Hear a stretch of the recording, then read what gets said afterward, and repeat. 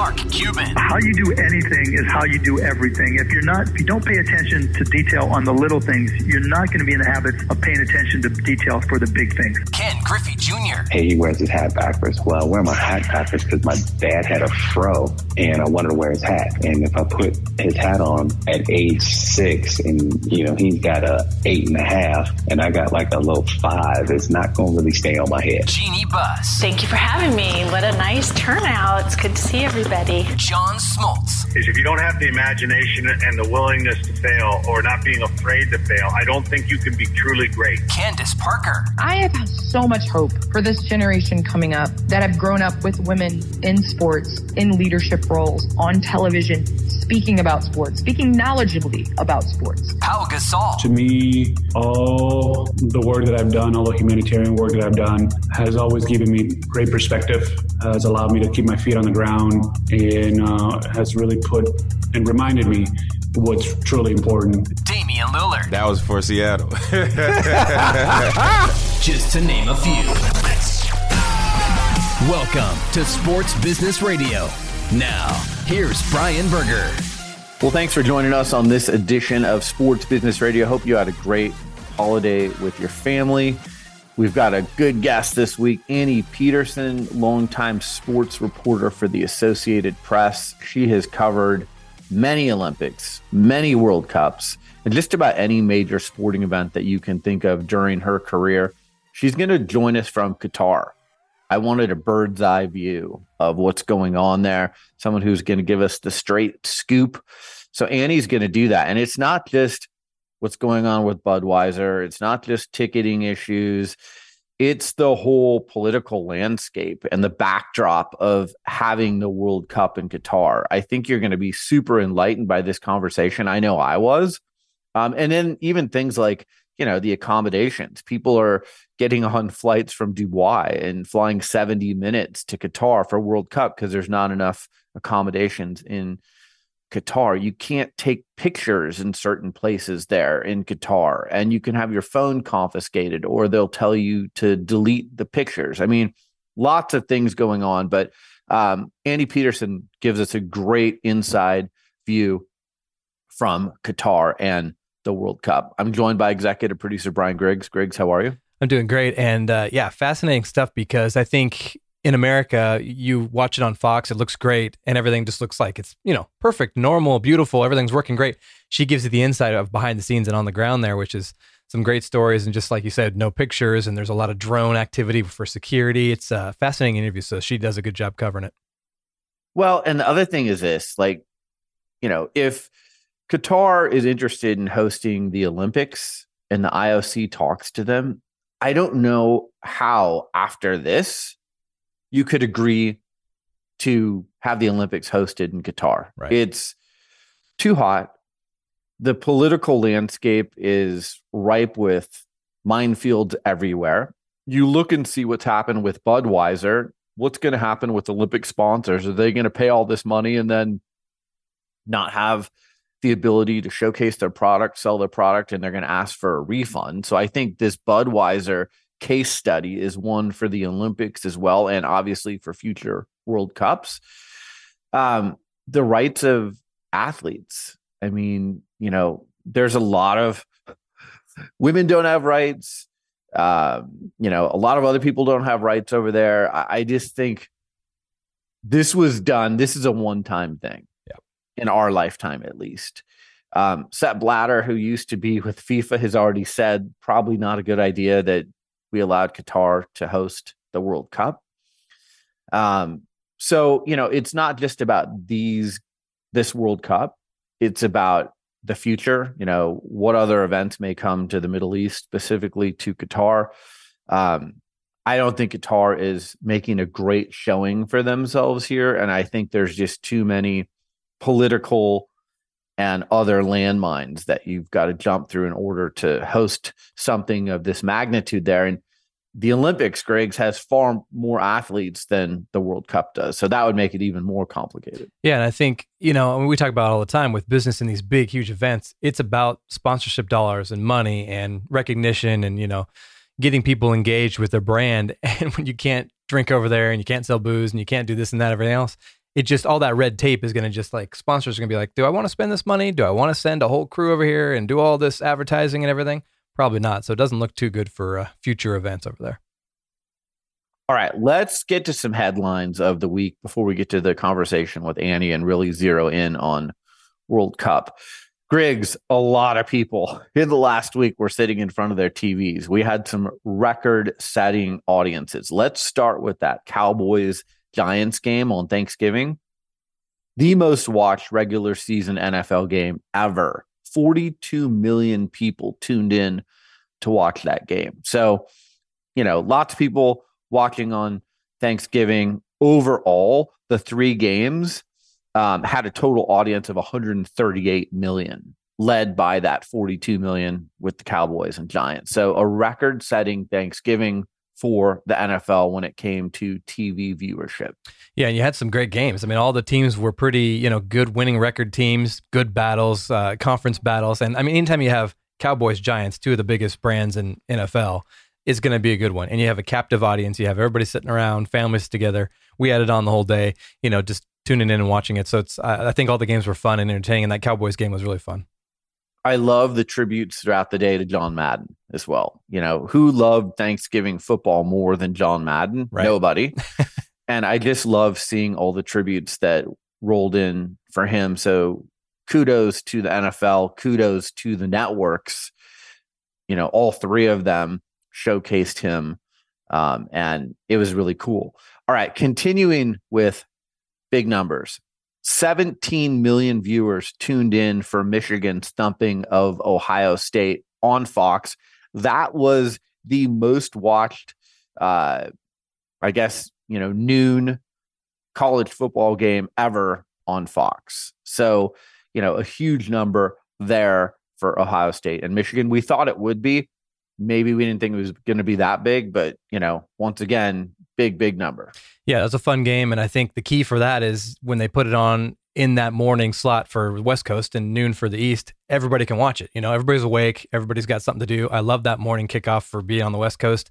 Get up, grab the coffee, and you got college football. And you got two of the top four teams. So I think it was a fun game to watch, and I can see why everybody was viewing in. And again, kind of part of that Thanksgiving weekend so they could market it around that and keep the football vibe going. All right. U.S. versus England. A lot of people anticipated that World Cup matchup. It ended in a scoreless draw, but it got 15.3 million viewers. So that was the most watched men's soccer match in the U.S. ever. So again, another record. If you notice, there's a trend here with the NFL, with college football, and now with World Cup viewership in the United States. 15.3 million for U.S. versus England. Yeah, lots of TV watching over the Thanksgiving holiday, and it's so fun because you got NFL peaking, getting that playoff push. You got college football coming to a close, and then you got World Cup. I mean, there's so many big time events and big time games going on, and that England USA match was really fun. And hey, props to USA. I mean, they were the underdogs in that to keep it at a 0-0 draw. I'll take that. All right, more soccer. Cristiano Ronaldo will never wear a Manchester United kit again. Manchester United and Ronaldo have parted ways. Always lots of money involved when Ronaldo is involved because he's one of the highest paid athletes on the planet. But Griggs, it'll be interesting to see what's next for Ronaldo. And then other news with Manchester United is the Glazer family is exploring putting them on the market. They've said if they sell Manchester United, they want $7.25 billion, which would be the most expensive team sale in the history of team sports. So if they're going to sell it, they're going to get a premium for selling it, and $7.25 billion is the premium. Yeah, I mean, that's probably the most popular soccer team in the world and always has been, or for a long time has been. So I see the price tag. However, Ronaldo kind of dumbs it down a little bit because he's obviously the highest paid soccer athlete in the world. But yeah, that is some big time money for a big franchise. It'll be interesting to see as the bidders start coming in what they can gather on that.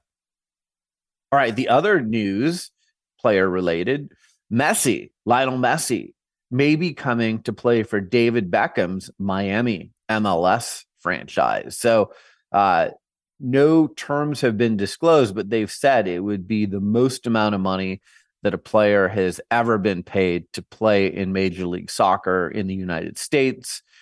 Messi's doing well in the World Cup. He's a legend. We've seen this before with Beckham and others who have come at the end of their career, Wayne Rooney. This would be another chance for American fans to see one of the legends of European soccer. And, that European soccer legend would come in at a premium and cash in at a very high level.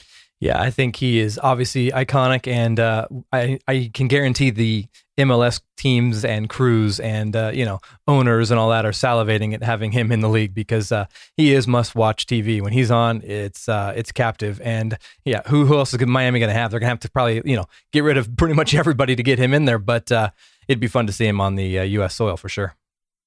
All right, another headline. This was a shocker. So Bob Chapek, the CEO of Disney, is out. Bob Iger, the longtime chief executive for Disney, is back in. So Chapek took over for Iger in February of 2020, and Disney has had a rough ride since then.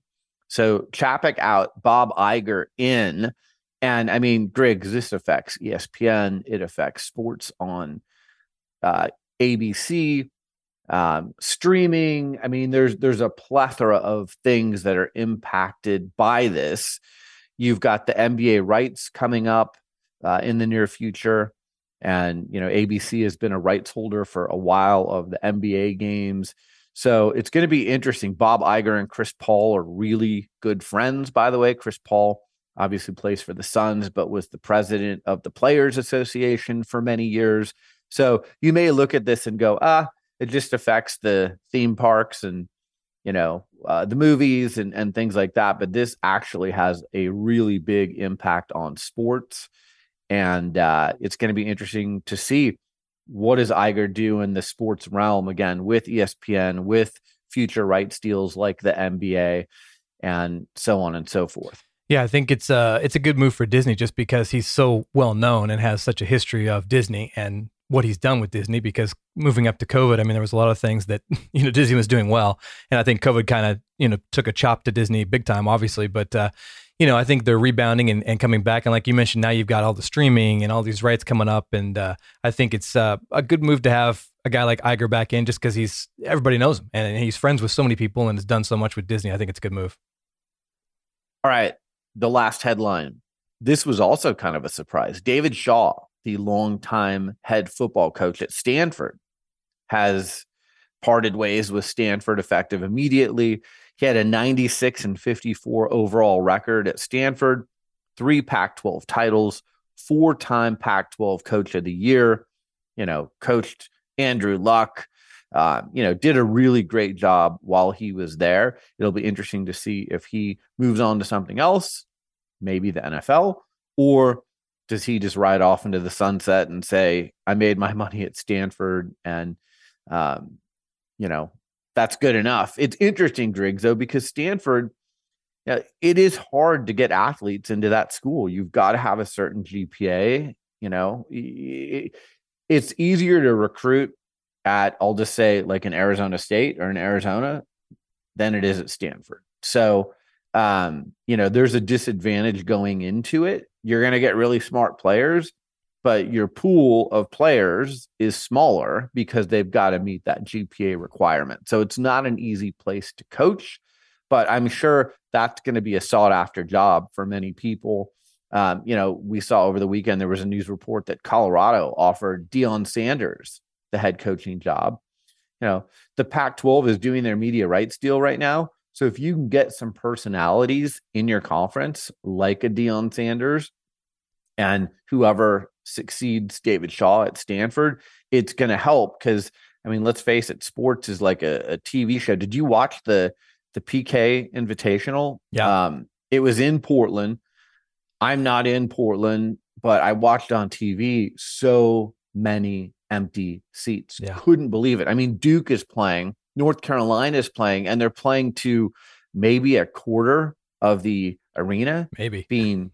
So my point is, these sporting events it's like a TV show, first and foremost. And then, if we get some people in attendance, I guess that's gravy. But, they've got cheap labor in the college athletes, and they've got the venue, and, they televise it, even if there's hardly anyone in attendance. But I was shocked at how few people were in attendance at those games, especially, the final games on Sunday. Like, there was nobody there. You don't usually turn on a Duke or a North Carolina game and see that many empty seats. Yeah, and there was some good matchups too. I mean, there was not only just those good teams, but the matchups were solid. I mean, some of those games were close and competitive, and ones that maybe shouldn't be competitive were pretty competitive. So that was shocking to me too. Some of those were like, is this game even live? It looked like there was like nobody even there in a couple of them. But I think Shaw, back on the Shaw thing, I think he's one of the most well-respected coaches out there. From whatever I've heard, every athlete that's ever interviewed, they say the guy is incredible,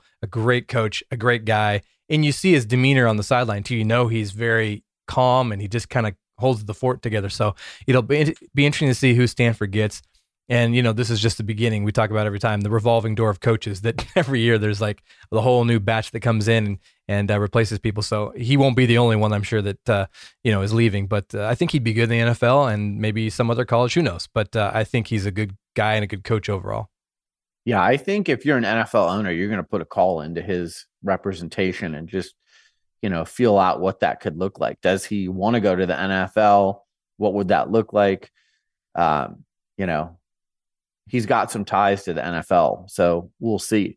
All right, Griggs, Qatar spent $220 billion on World Cup. To put that into perspective, Russia in 2018 spent $12 billion on World Cup.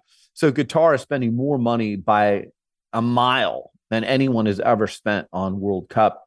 What does it look like? We're going to talk to Annie Peterson, who's joining us from Qatar. She's covering many of the World Cup matches.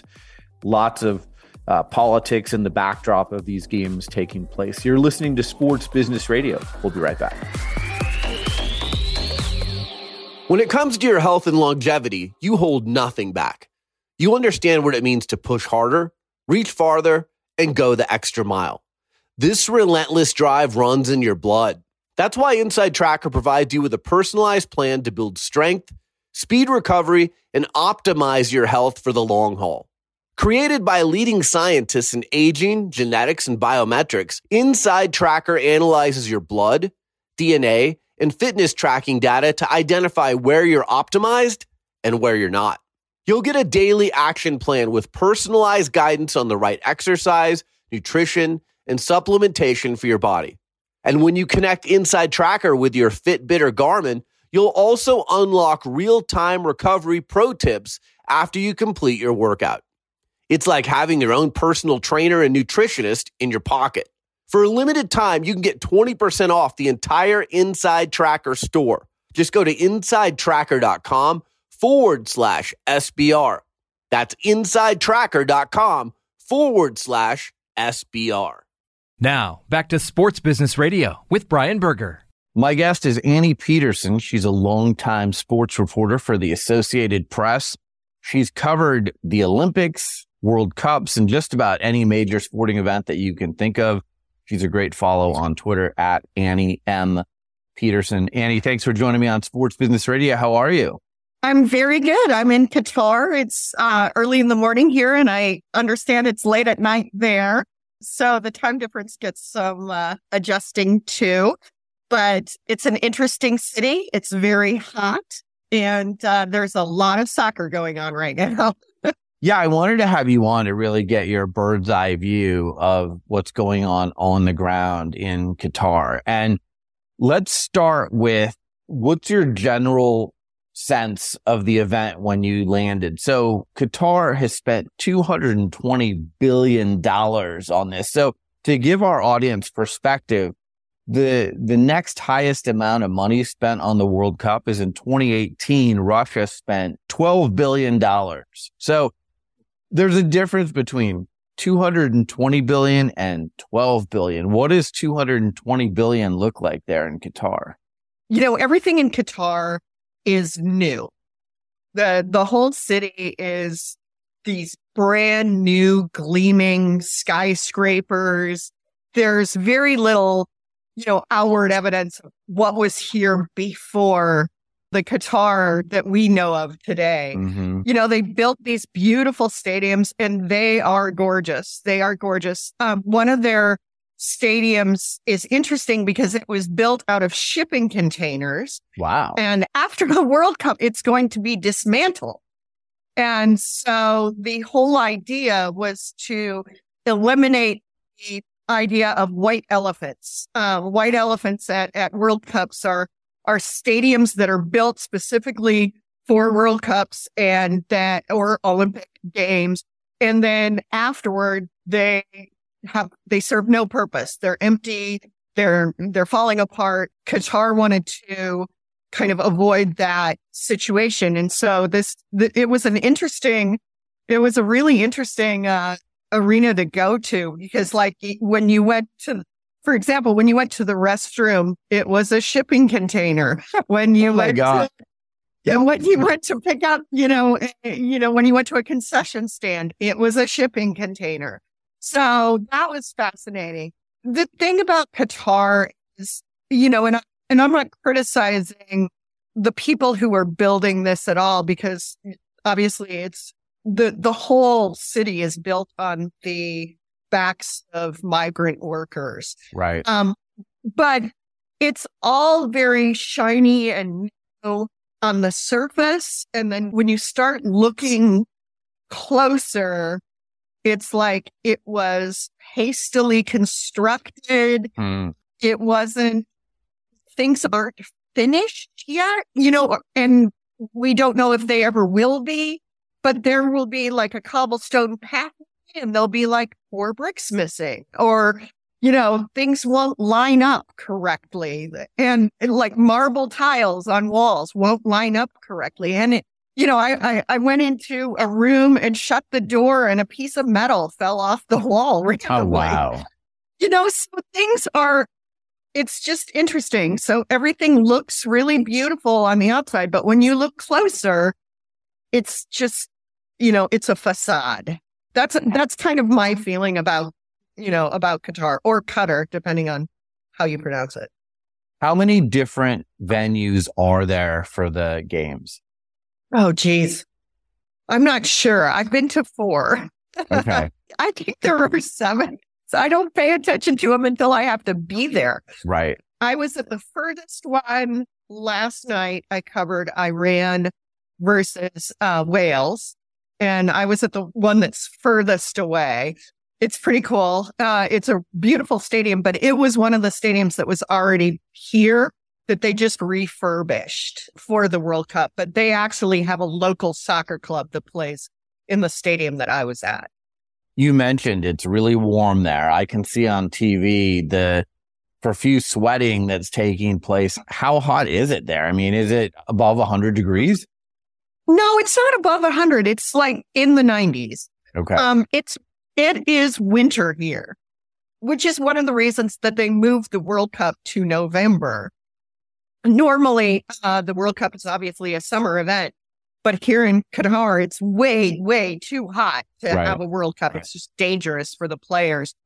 And we've seen this at other World Cups. Once the temperature eases up, gets up high enough, it's just, it's hard to play in that. And there's water breaks and all kinds of things that have to be rethought to accommodate the heat. But it's in the 90s, so it's warm. And I don't know how to explain it, but, when you're outside, it feels like it's way brighter, and sunscreen, you need sunscreen like right away. Otherwise you're going to burn. It doesn't feel like, a 90-degree day in Portland, Oregon. It feels like the sun is really beating down on you. So there's no scientific kind of evidence for that, but it just feels that way, right? You just like, all of a sudden it's like, okay, my skin is burning. I've got to put sunscreen on. What about ticketing issues? I've read that there's ticketing issues with people who have tickets on their phone and they haven't worked and they've had to refund people their tickets, and it's been a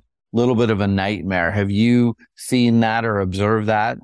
They resolved most of those issues, but the first couple of days, our hotel the AP has us staying in a hotel downtown, and the ticketing resolution place was at a convention center nearby. And I was taking a run and walked by, and there were like hundreds of people in line. Yeah, I saw those pictures.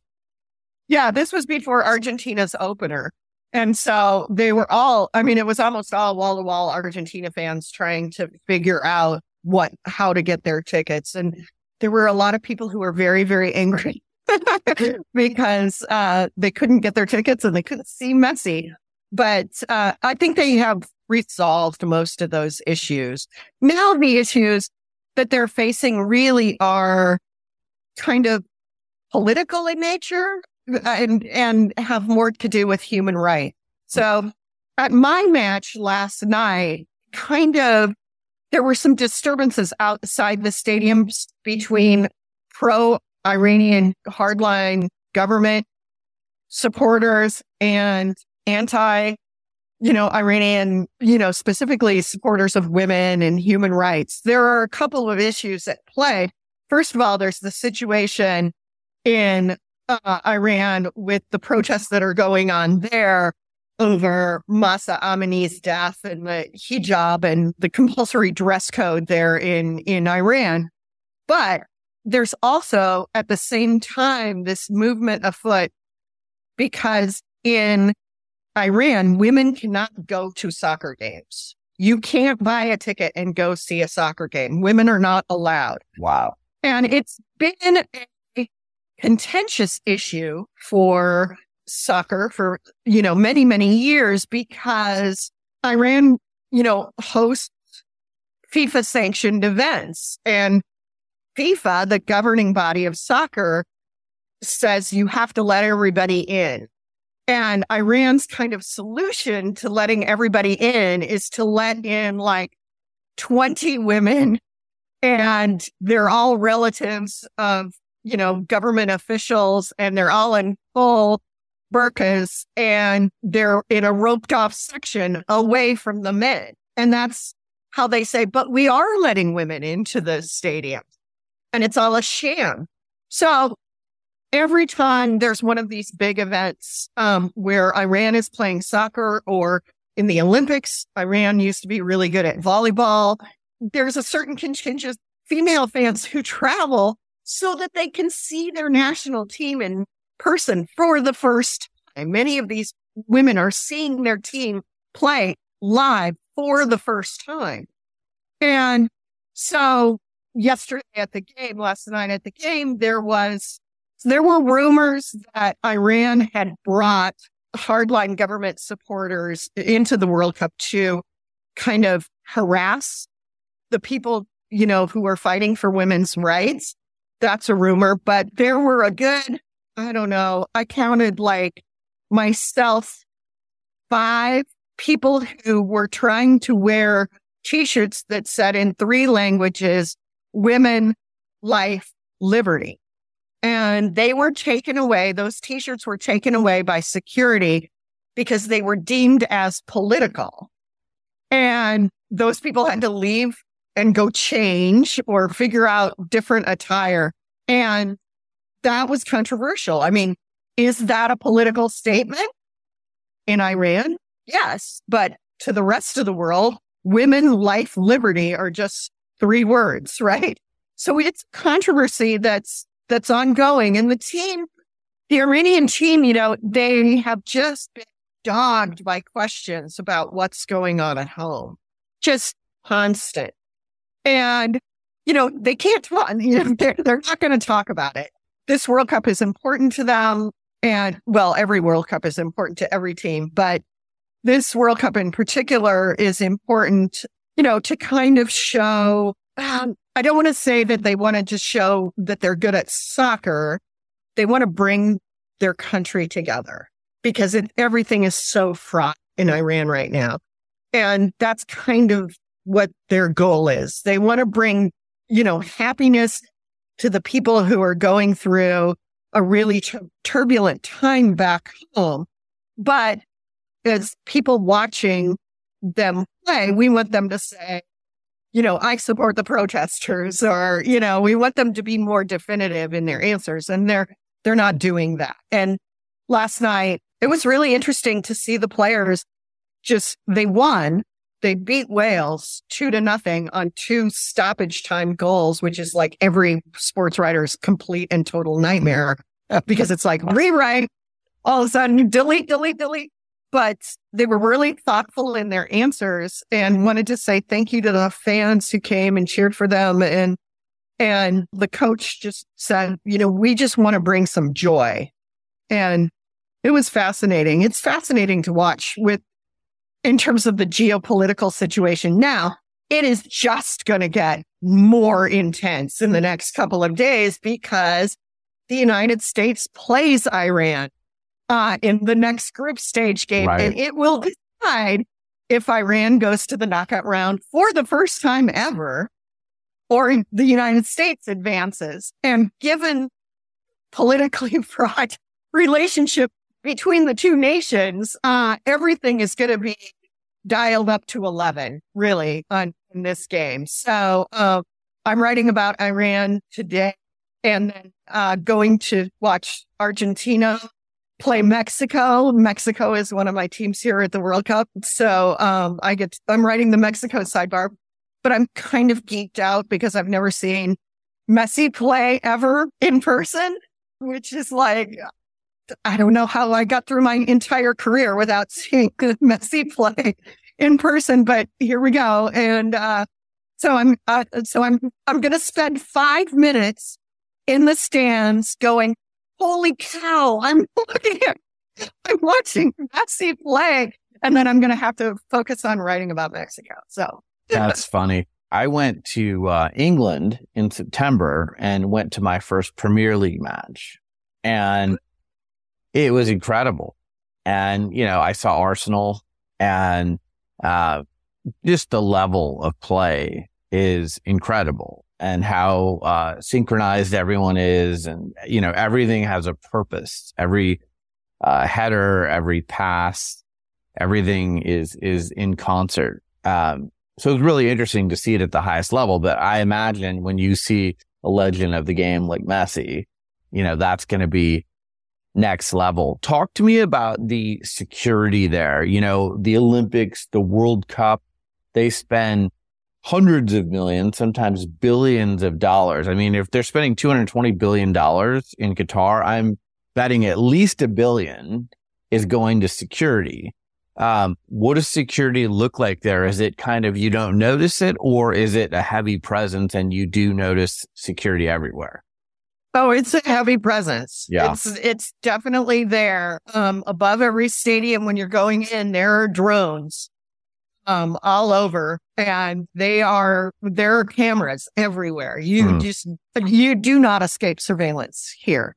The security forces on the ground are hired by the local organizing committee. They're not hired by FIFA. Okay. So they deal with, security at the stadiums is that because they're local Qatari hired folks, they are still guided by local Qatari traditions. So they weren't letting any rainbow flags. The Wales team has a supporters group called the Rainbow Wall, which is an LGBTQ supporters group. And all the Wales fans wear these bucket hats. That's their tradition. And the Rainbow Wall had rainbow bucket hats made for the trip to Qatar, and they were not allowing them into stadiums. Wow.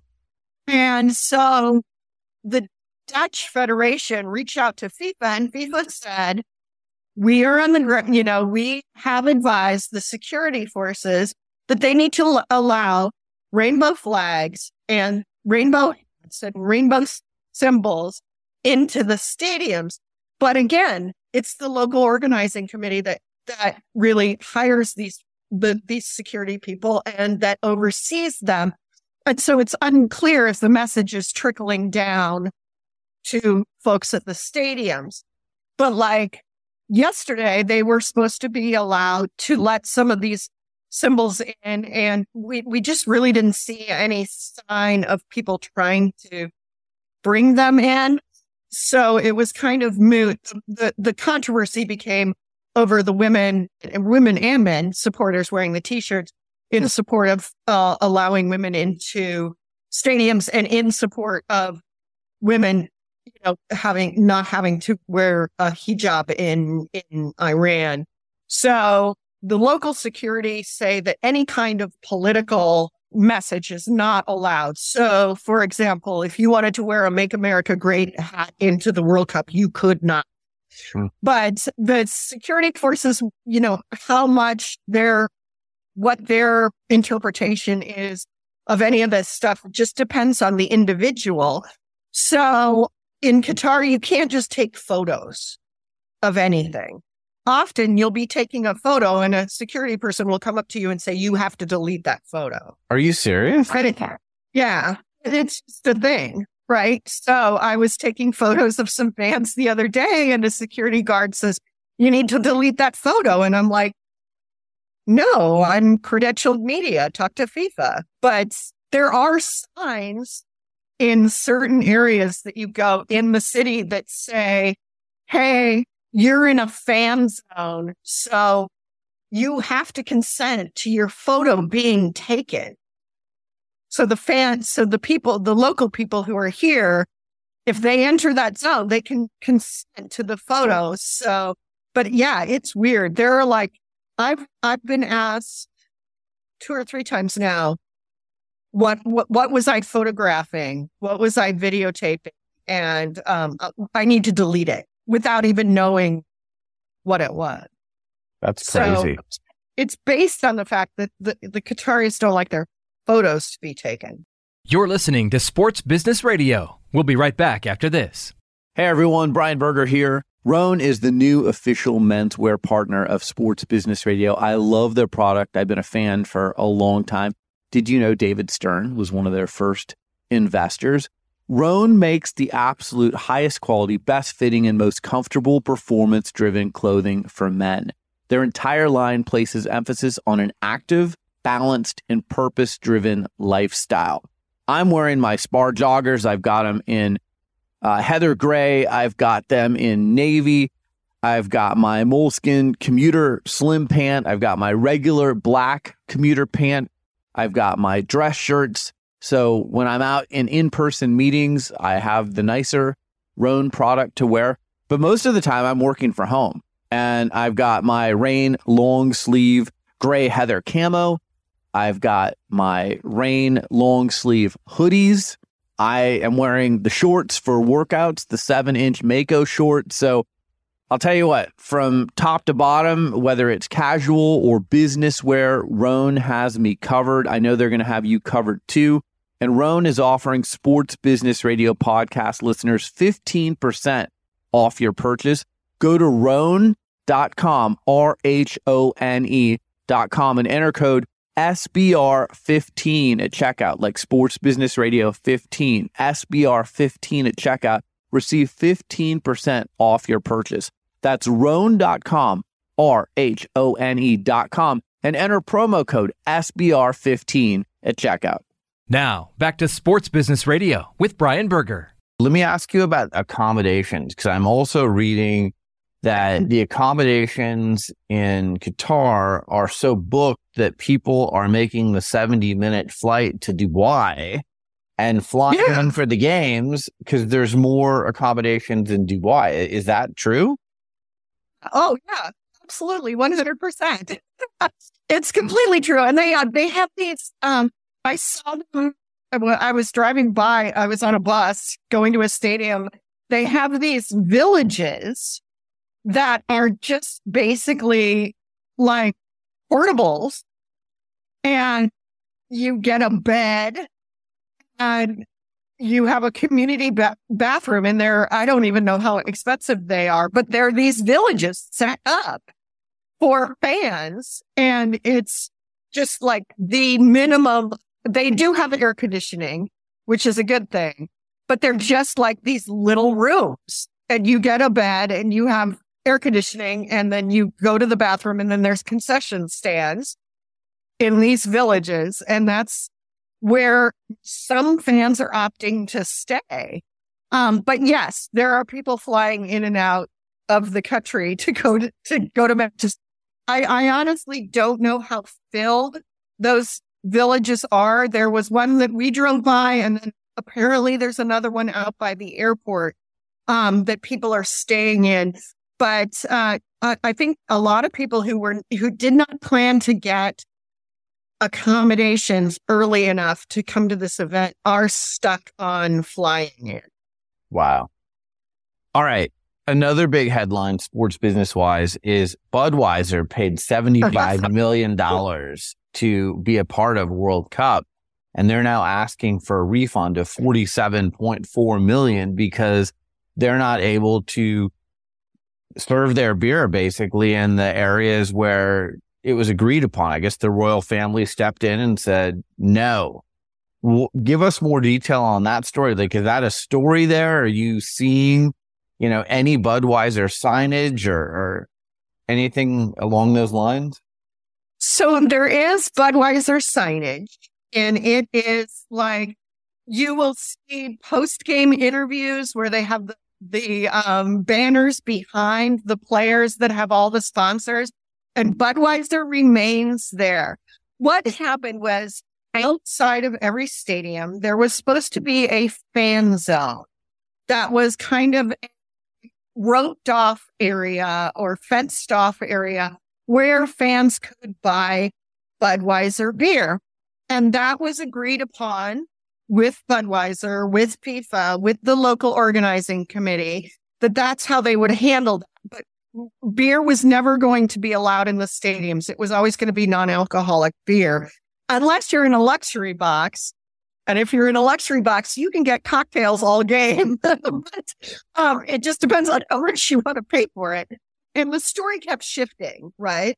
So then they said that people were complaining about that because it wasn't good for families in Qatar to see drinking.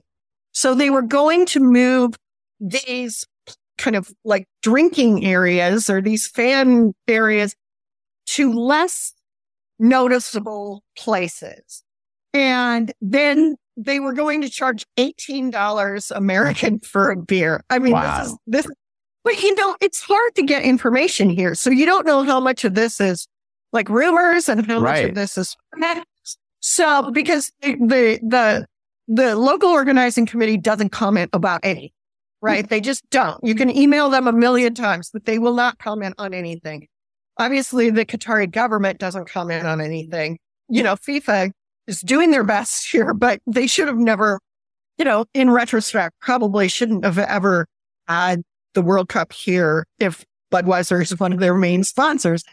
But, and that's putting it very mildly. So after that, after they said, okay, we're going to move the fan zones away from away to less noticeable area, pay, have these exorbitant prices to limit people getting drunk, right? It's hard to get drunk when beers are $18 a piece. And then they said, okay, no, we're just doing away with it. There will not be any beer. And, Qatar is they don't, like our hotel is dry. So the Marriott has beers down the street. I know a lot of my colleagues have gone to the Marriott. There are bars kind of in nightclubs that only allow men to their drinking establishments, and certainly not local Qatari women. Like, you have to produce an ID that proves that you're a tourist to go into some of these places. There are like the dark ages. Right. There are some concerts that are going on here that are like musical, kind of like different activations around the World Cup by the Qatari government to say, hey, look, Qatar is great. And those events, there is beer and wine for sale. But again, if you are a Qatari woman and your ID is local, you are not allowed to drink. in those venues, and they have this small fine print, you know, when you're trying to obtain tickets that say you must provide identification to gain entrance into the event.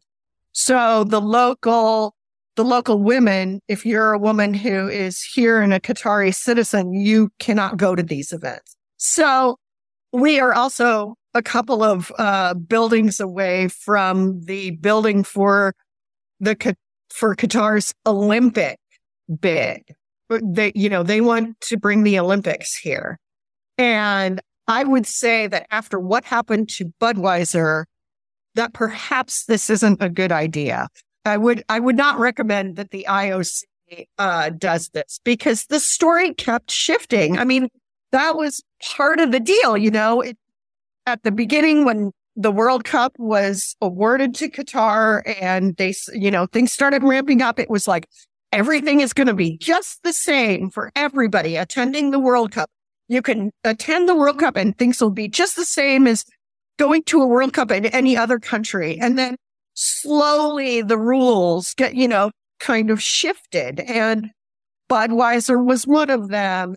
And, you know, then they weren't allowing pride flags, you know, all of these things that started shifting away from what was promised in the beginning. And, you know, I wrote before the event on what women could wear, and what the dress codes were. And it's interesting because I haven't heard of anyone being disallowed anywhere because of what they were wearing. Although there are some spaces that you go, if you're wearing a sleeveless top, for example, you get some looks, right? You get some kind of angry looks, but they're allowing it. You know, what is going to be interesting is, you know, the promises made when they do these Olympic bids. And I mean, because it is illegal in Qatar, the homosexuality is illegal. You can't be gay in Qatar. And also, there's no public displays of affection. You can't make out with your boyfriend on the street in Qatar, because sex outside of marriage is also illegal. So for example, if you are a woman and you get raped in Qatar, there's the possibility that you will get charged with a crime for sex outside of marriage. My God. So, yeah. So, and in fact, it happened to a woman who was helping organize some World Cup, a Mexican woman, who was helping organize some World Cup activities I think 2 years ago. And she was arrested because she said she was sexually assaulted. And the person who she claimed who she said sexually assaulted her said, no, it was consensual. So they charged her with a crime. That's a concerning thing, especially when you have the Olympics and the number of athletes are multifold of what is at a World Cup. Right. And also, you have LGBTQ athletes. There are no out soccer players at the World Cup. There are very few out professional soccer players in the world. There are very, very few. But Olympic athletes, there's lots and lots of out Olympic athletes. And what kind of promises the Qatar government would be able to provide those athletes about their safety, about being able to display their pride. If I was the IOC, I would be very, very wary of any promises that are made, because as we saw with Budweiser, they might get rolled back. Right. They're going to tell you what you want to hear, and then once you pay all the money, they're going to go, "Oh, guess what? We just changed." In the 11th hour. Yeah. In the 11th hour. Let me ask you this. When I was in England, I was pretty shocked to learn there's no alcohol consumption in the actual seating bowl. So you can have it, in the pub before the match, or you can have it, in the concourse area, but you can't go into the seating bowl with it. Is it the same way there? You're not allowed to drink alcohol in the seating bowl, or can you drink alcohol in the seating bowl? Oh, no, you can't drink alcohol here at all. Okay. Right? Only you said the suites. Yeah, in the suites, they're letting you drink. Right. And I think tickets in those suites are like $19,000. Oh, my God. I'm not 100% sure if that's Qatar money or U.S. money. No matter how you slice it, it's a lot of money. It's a lot of money. And those are corporate, right? Those are all corporate kind of arrangements and sponsors and other VIPs. But in Qatar, there are some restaurants and bars that are licensed to sell alcohol. But in general, at restaurants, there's no alcohol, right? And in our hotel, there's no alcohol. There's no bar. You can't go get a beer after a game. It's against the law. It's not legal. Wow. Public drunkenness is illegal and is a crime here. So if you get drunk and go out on this... After what you've told me in this conversation, I'd be afraid to leave my hotel room for fear of getting arrested for how I dress, any expressions, or drinking or anything. Well, I don't drink. Right. Like I don't have any problem with it. It's all good. But I have to be here professionally and representing the AP, and my job is to cover the games and not to make any political statements. But yeah, I mean, I wouldn't be able to wear like a rainbow T-shirt, right? For example, down the street. Before I let you go, like I said at the top of this conversation, you have covered many World Cups, many Olympics, the biggest events in the world. What's the media accommodations like there? Would you say it's quality and it's as good as it's been in other events, or are you running into the same kind of, I just closed this door and something fell apart, or we're not getting the access we need? As you said earlier, no one who's running this is really going on the record with anything. So you're kind of, relegated to interviewing the coaches and the players, and that's about it. But how would you rate the media accommodations and access at this event? Well, okay. So, my room is fabulous. I mean, it's massive. I have 2 rooms. I have a kitchen. I have laundry, which is like a blessing at one of these events. Oh, yeah. You're there for what, a month? 3 weeks? I'm only here for the group stage. So, and then I'm heading back to the States. But, so I'm only here for, about 17 days, I think. But usually for the Women's World Cup, I'm usually gone about 35 days. So, this is awesome not to have to do my laundry in the sink. It's like, this is great. There are rules, all of these events, in terms of access. So if you are a rights holder, like Fox, at the Olympics, NBC, you get greater access to players and coaches and that kind of thing. We can't, for example, we can't videotape interviews with athletes after the games and then publish them because AP is not a rights holder. So the only place that we can videotape interviews with athletes and coaches is at their hotel out on the street. And oftentimes teams are good about arranging those kind of things.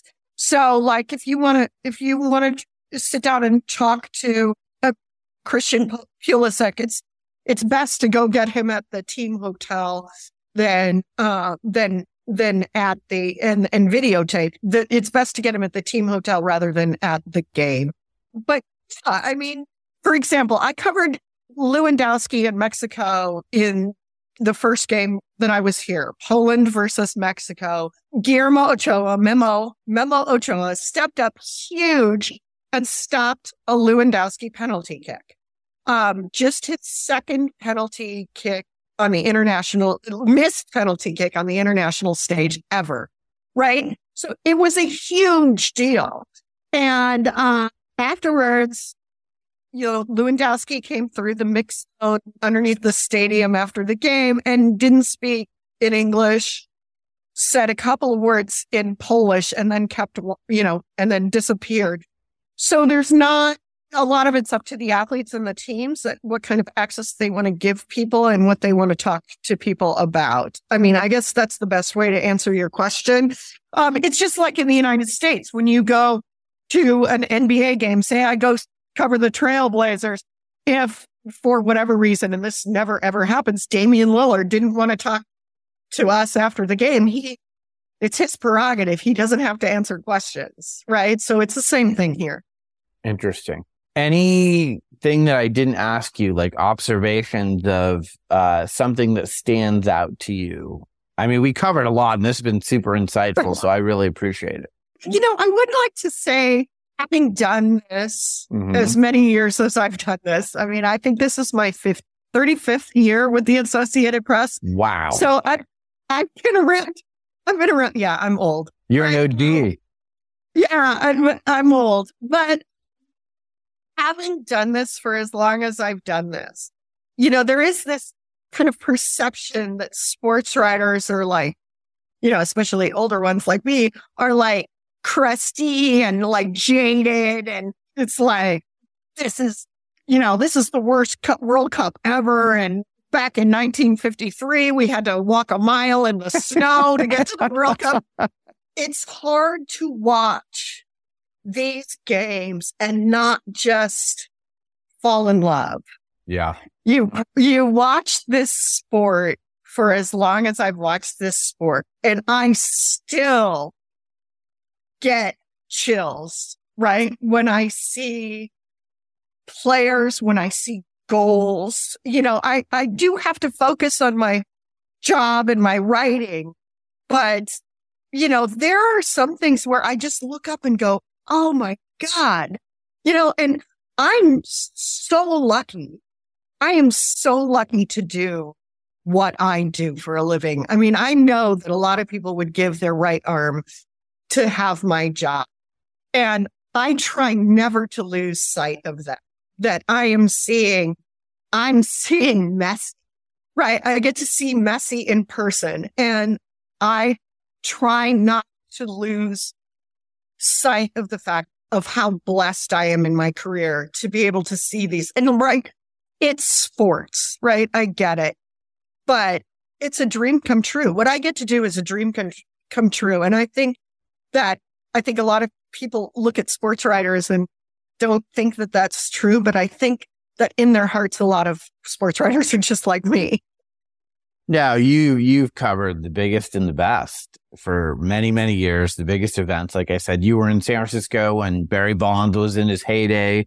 You have done it at a high level for a long time. Annie Peterson, longtime sports writer for the Associated Press. Follow her on Twitter at Annie M. Peterson. This was so insightful. I really appreciate the perspective from on the ground there in Qatar. Be safe. And Thank you. Look forward to seeing you when you return to the States. Thank you. And I do want to plug apnews.com. That's the Associated Press forward-facing website. And also the AP News app. Please download it and put it on your phone. And you can follow. We have a whole World Cup section there that includes all of our World Cup work. And so it's an awesome resource if you want to follow what's going on over here. Excellent. Thank you, Annie. Again, you're listening to Sports Business Radio. We'll be right back. This episode of Sports Business Radio is brought to you by Underdog Fantasy, the fastest growing fantasy app ever released and the official gaming partner of Sports Business Radio. And with early investors like Mark Cuban, Kevin Durant, Adam Schefter, and Jared Goff, I know that Underdog Fantasy is made for people like me who are on the go and want something quick, easy, and fun to play. And today we've got a special offer for Sports Business Radio listeners. If you sign up to Underdog Fantasy using the promo code SBR, they're going to double your first deposit up to $100. No risk, no long-term commitment. Just sign up using promo code SBR and your first deposit is matched up to $100 for free. I already play Underdog Fantasy on the Underdog Fantasy app, but if I didn't, I'd use that free $100 and go for a pick'em contest where I can bet the over-under on individual players or team matchups. Or maybe the Best Ball Mania 3 contest worth $10 million in total prizes. All you have to do is draft a team for the season. No waivers, no lineups, no injury reports. Underdog Fantasy takes care of all of that for you. So do what I've been doing. Go to Underdog Fantasy, download the app, sign up with promo code SBR, and get started right away with a free match on your first deposit up to $100. Well, that's it for this edition of Sports Business Radio. Thanks for tuning in. Thanks to our team at Sports Business Radio. Brian Griggs, Josh Blank, Ryan Nakajima, and our friends at CG Sports who power Sports Business Radio. CG Young, Matt Amerlin, Nicole Wardle, and Calvin Wirtz. I'm Brian Berger. Have a great week, and we'll talk to you soon right here on Sports Business Radio. This and every SBR podcast is available on Apple Podcasts, Spotify, Stitcher, and your favorite listening app. Follow Sports Business Radio on Facebook, Twitter @SB Radio, Instagram @Sports Business Radio, and online at sportsbusinessradio.com. Sports Business Radio is produced by Brian Griggs and Griggs Productions, griggsproductions.com.